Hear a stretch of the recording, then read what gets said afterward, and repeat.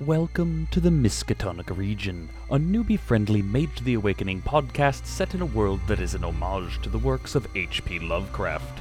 This is Chapter 1, Part 2, The Morpheus Prelude, featuring Evil Squeegee as the storyteller, and M.R.N. Dubois as Morpheus. Denied anything ardently desired, the individual or state will argue and parley just so long, then, if the impelling motive be sufficiently great, will cast aside every rule and break down every acquired inhibition, plunging viciously after the object wished, all the more fantastically savage because of previous repression. H.P. Lovecraft. So Morpheus! That's me. I want to hear about your character's childhood life.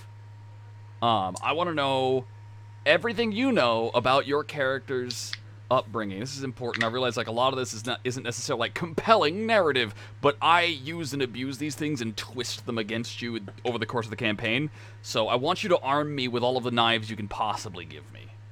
Yeah, well, I would say his childhood was overall good, but it had sort of a unpredictable cycle where he would be left to his own devices for long periods of time and then suddenly intruded on by family needs or attention that seemed sort of overwhelming. Not necessarily in a bad way, just didn't see that coming and it freaked him out. Okay, yeah, he wasn't ready for it. Yeah. Okay, so tell me about his family. Who did he grow up with? Well, I know for sure that he had a mother and a father. Has a mother and a father. They're still alive. His father was an employee at a firm whose name we have not decided. Okay, what was the firm? What sort of business did we settle on? I believe it was a shipping company. Was a shipping company that works with old museums and stuff, as I recall. Sure. Okay. Well, if it's a shipping company, they probably work with old museums and everybody else that wants something moved from point A to point B. Well, yeah, but it's the museums that are the important part, so that I can do spooky Lovecraft things when I need to. Yeah. Oh, totally. Okay, so so his father worked for the shipping company. Yep.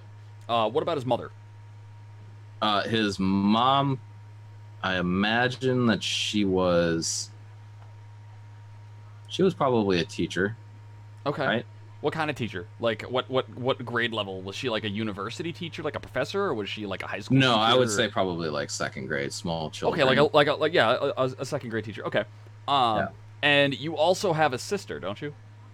Yes, I do. Tell me about your sister. Well, I swear this is actually a character backstory and not a therapy session. Tell me about your mother. Since you sprung the sister on me, and I don't remember her at all. You totally remember her. Okay, here, you know what? Fuck it. I was agreeing in order to roll along with it because I was a sister sounds great. Let's have a sister. Your sister was the one that was always better than you without trying. Yes. Do you actively remember that, or are you just rolling with it again? I'm rolling it with it again. We spent a half an hour talking about this goddamn sibling. Did we? Yes, I know, because I got plot ideas that involved your fucking sibling. Oh, well, I'm sorry that I can't remember everything that's exciting about my life. My imaginary life. Okay, so anyways, now that I've established that, you can go ahead and describe anything else you want to your sister, or we can just move on because you're an asshole, I guess. I need more notes from you. That's what I'm saying. Okay. So his sister is someone who is apparently better than him at everything. I forget if she's older or younger. I think you were the younger sibling in this instance.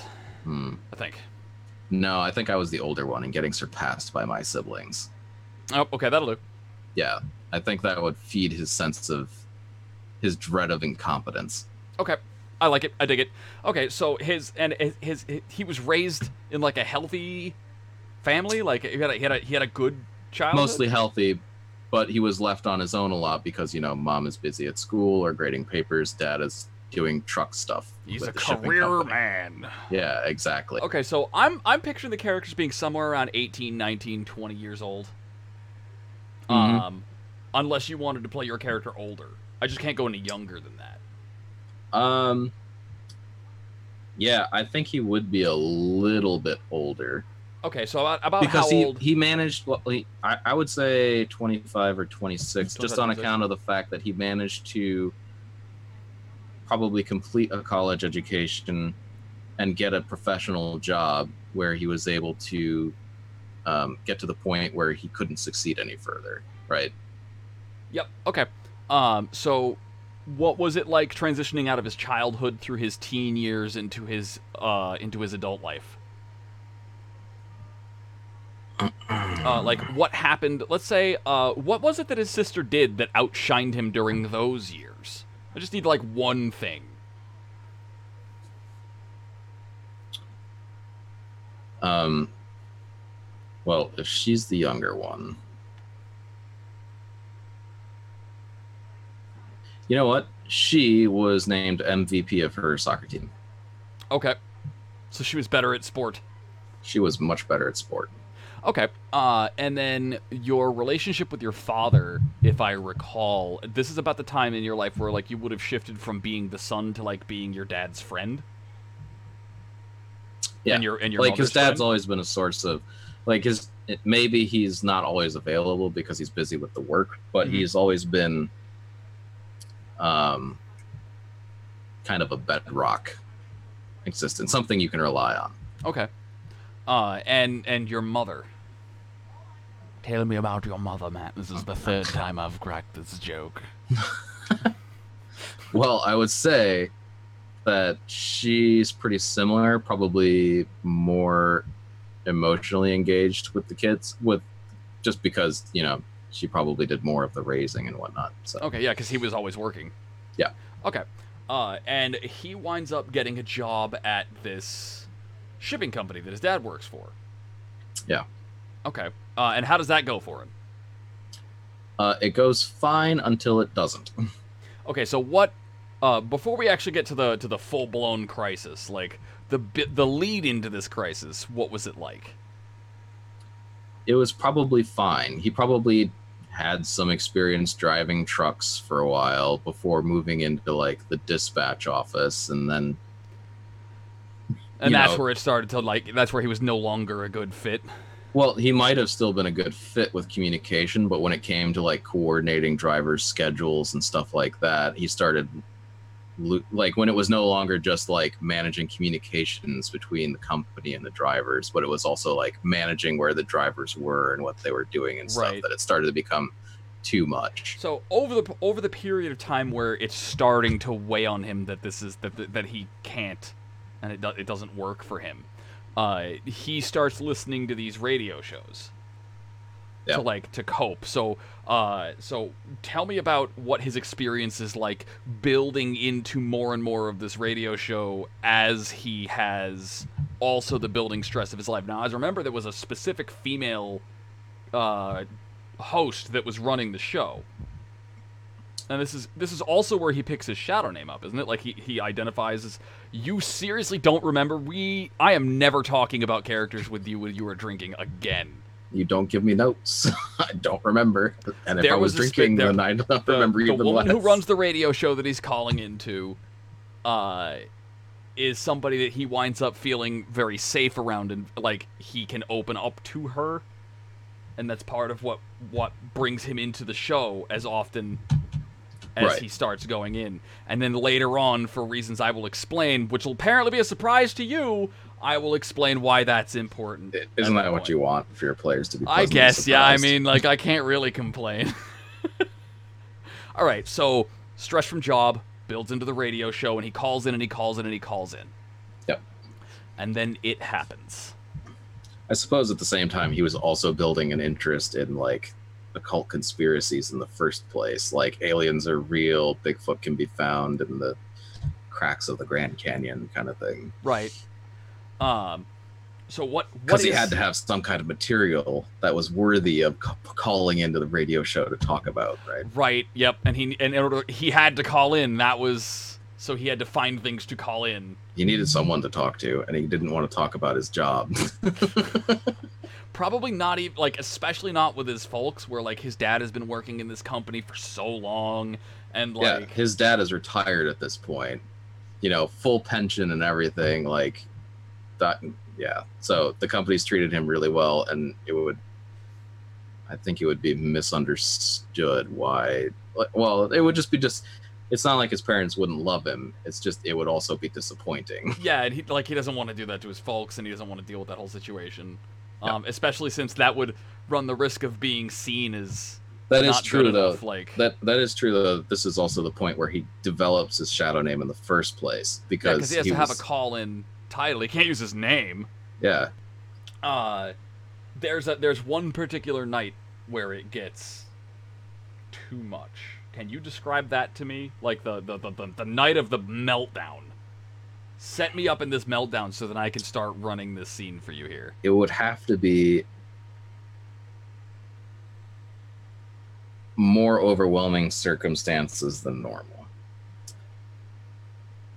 So I imagine that it's something along the lines of they don't have enough drivers, there's been an accident or two, all of these different things that need to be coordinated, piling up on top of each other at once. On top of terrible weather. And of course, terrible weather. Terrible weather. Oh, so, the worst. A nor'easter swinging through town, because let us not forget, you are in the Miskatonic region, which is just off to the side there of Essex County in Massachusetts. Yeah, I'm specifically remembering a nor'easter that had a bit of hurricane in it in the middle of November during soccer season.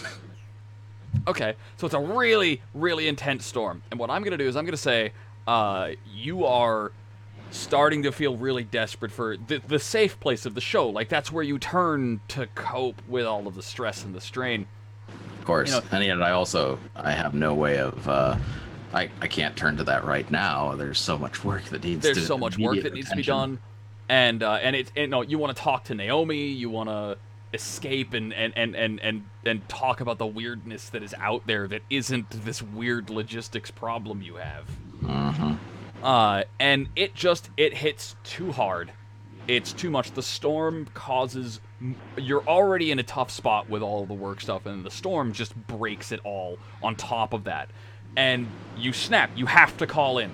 The power goes out. The power goes out. In the office. In the office, you grab your phone, and you go, there's no signal. Yep. The storm is interfering with your ability to call in even when you can't be doing your job. So what are you going to do, sit there and be useless? No. You climb into your car in an absolute mind-fucked panic. And you brave the weather. But as you're driving, you have to keep your eyes on the road, but you start to see the thunderclouds overhead. They hide and mask, ineffectually, a deep and sinister orange luminescence just beneath their surface. And when lightning strikes, and oh, does it strike, that lightning is a vivid green, sometimes flickering, leaving scents and colors in the air behind itself that you have, in your mortal experience, no means of truly processing. Nonetheless, you press on and push that car to its limits. The wind has started to hurl objects, chairs, wood, garbage bags, newspapers, a body through the air. That last one's a little unsettling. And as you kind of gun down the road, you can see in the flashes of lightning and the stark, sudden strobes of contrast, the tower. The iron tower. The radio tower. But sitting, crawling all over this tower, hanging off the rungs like beasts climbing a tree and lounging, letting huge muscular arms dangle them from rungs, are gargoyles. Grotesque and horrid things that simply cause you discomfort to look at their silhouettes, their hellish and alien shapes. You knew this was going to happen. You tried to tell them. Naomi is in that station right now. You have to go. You gun it directly towards the tower, towards the gargoyle, towards the lair of the beast, as you are soon to find out. You come to a screeching halt, and you get out of your chariot, and you approach the large gates that stand between you and this god-forsaken, horrible, abandoned building. The gargoyles look down at you with sneers etched on their shapeless, black faces. And you press onward. You push in. The only way you will ever find the solace you need is to tell Naomi about what truly is. Naomi has to be here. You tried to warn them. You find yourself in a maze inside the building. Stone dungeon walls that drip with moisture that shouldn't be are illuminated by flickering reflections of torchlight. Though you can't see any of the torches, it's always from around a corner or from in the room next door, but never actually there. What is it that you go looking for here, first and foremost?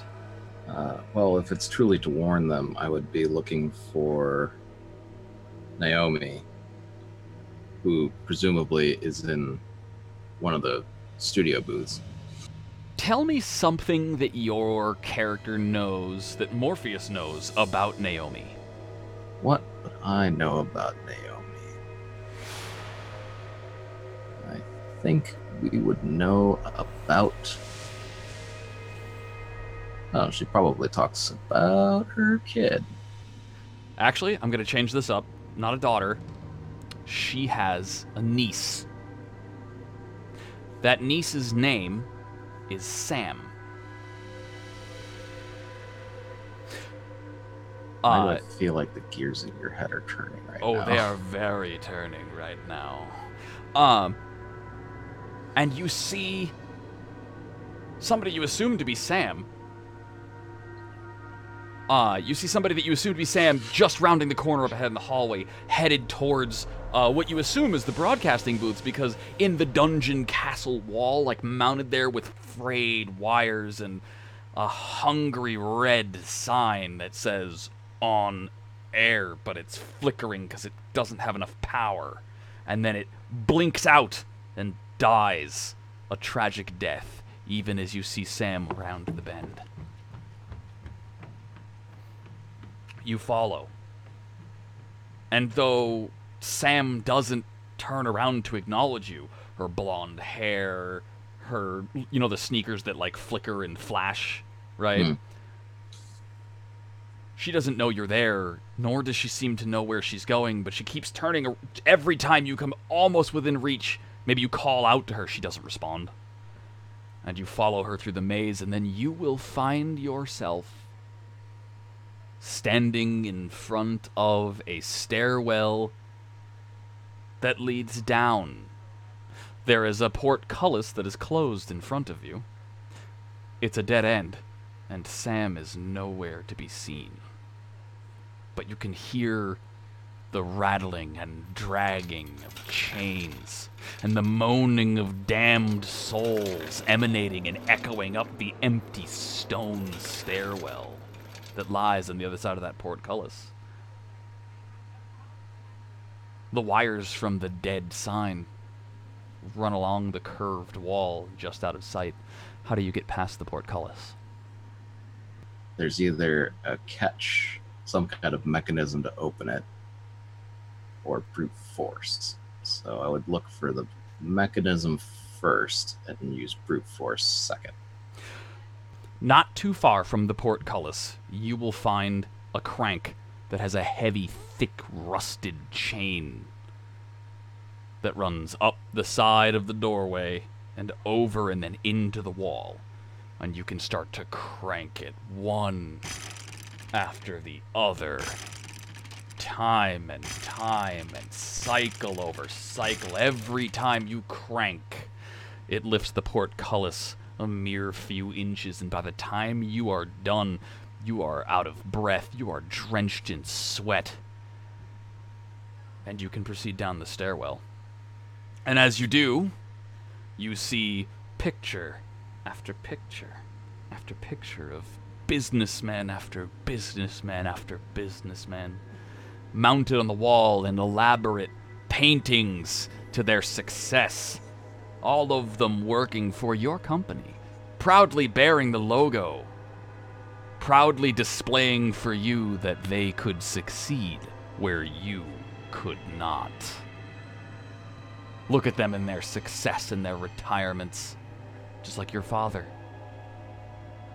You can't get to the bottom of this stairwell without almost slipping away and losing yourself in the drowning, horrible experience of revelation that you can't. That you have found something you can't. Something so simple as to just do a job. You don't have time to, thankfully, for yet again, as she has done time and time before, Naomi jars you out of your own self-flagellating thoughts. Except for this time, it's because she's chained and gagged in a chair, surrounded by old, dead, cobweb-riddled radio equipment. A microphone dangles mockingly in front of her face while she's gagged with torn burlap and locked up in a pile of chains that weave and tangle in and over themselves with padlocks upon padlocks. And sitting next to her on the counter is an imp in a shirt and tie. And he looks at you, and he was in the middle of sneering at her, wordlessly mocking her inability to speak. But as you come down and you see her, and that experience witnessing the scene before you jars you out of your own thoughts of self, the imp turns and looks at you with his long elven ears and his thick, jagged, askew nose, his missing, dirty teeth and beady little eyes. Eh? What do you want? Let her go. Oh? Hero, are ya? Not really. Just a fan. Oh. You like the show, do ya? Yeah, I do.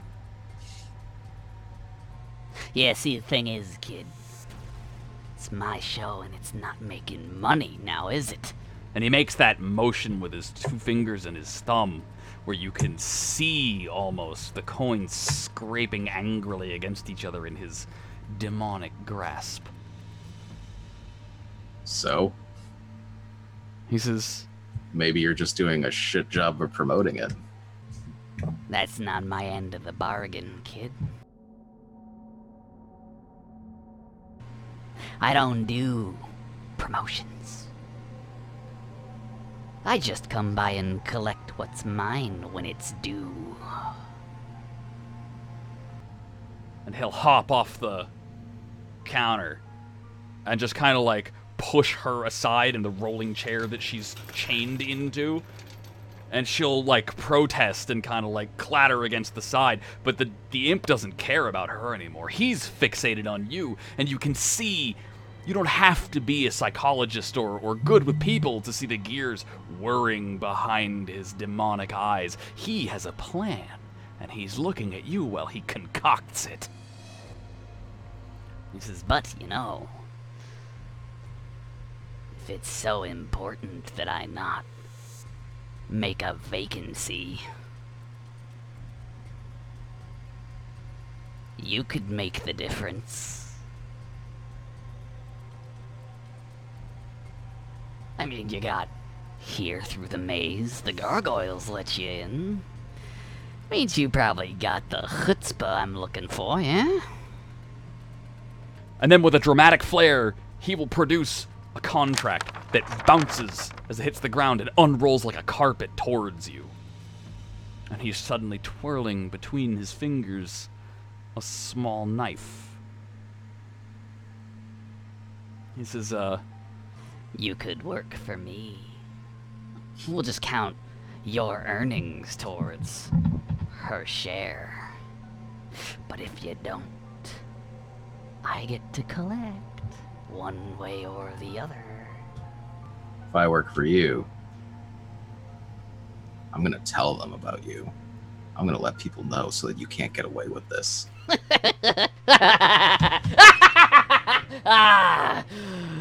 Oh, what do you think she's been doing this whole time, kid?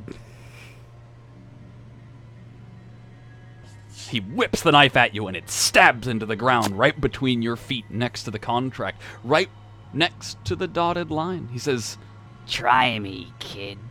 If you win, it's all yours.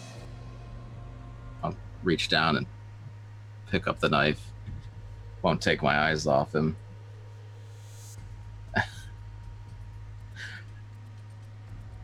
We'll go whole hog. Just jam my hand down onto the blade.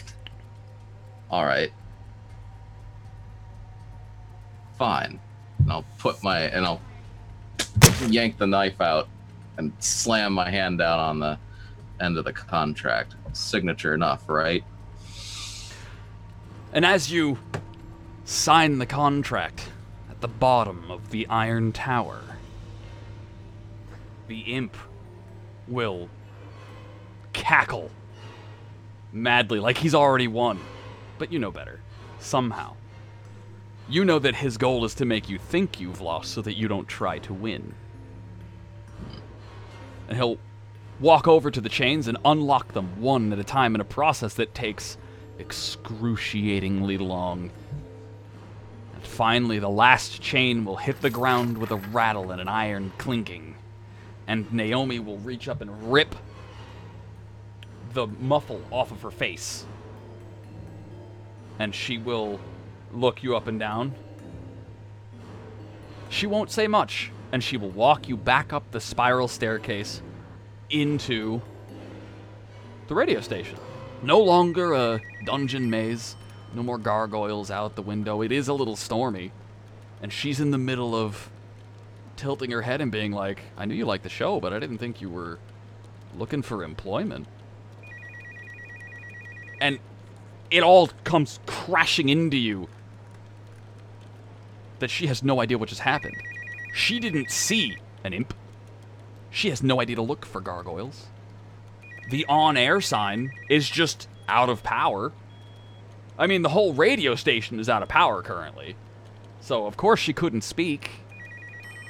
But you're sitting there holding in your hand the paperwork. You just got yourself a job as a host for this show. You've gone from frequent caller to radio personality. Which is probably for the best, because you don't have a job anymore because you walked out on it. The storm outside is not nearly as bad as it was when you came over. The whole thing seems to have been either your mind having cracked or something else. Regardless, it's not at all like you were expecting it, and it settles in that you have no idea what just went on. And as you are being brought out front Naomi will give you a pat on the back, but there is this coldness to her touch that contrasts all of that, like, oh, reality is back to normal, except for this freezing cold touch from her palm. And if it weren't so icy chilled, it would have been comforting. And she'll close the door and leave you to walk to your car. When you get there, there is this black girl wearing blue jeans, a rock band t-shirt, with her hair pulled back. She's looking you up and down.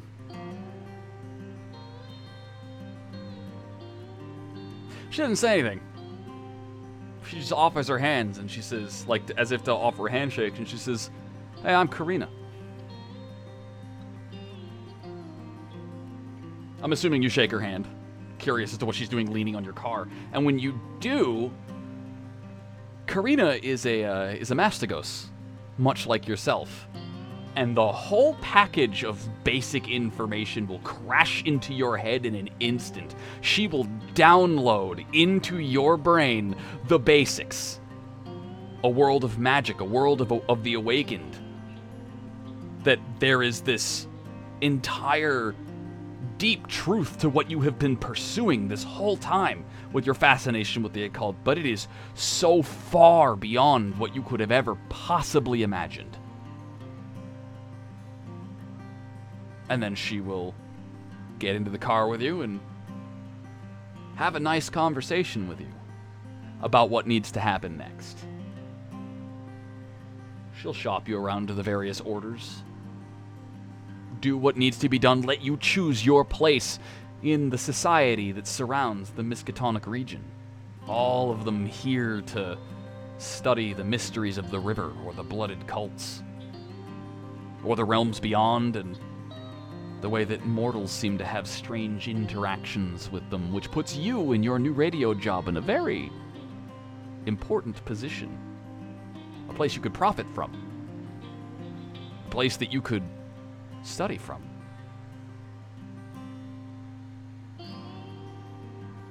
Karina will go on to become your mentor figure, and as we've explained in character sheeting here, you wind up with the free council. Because if the world is filled with so many occult secrets, why would you hide them in stuffy old books and traditions?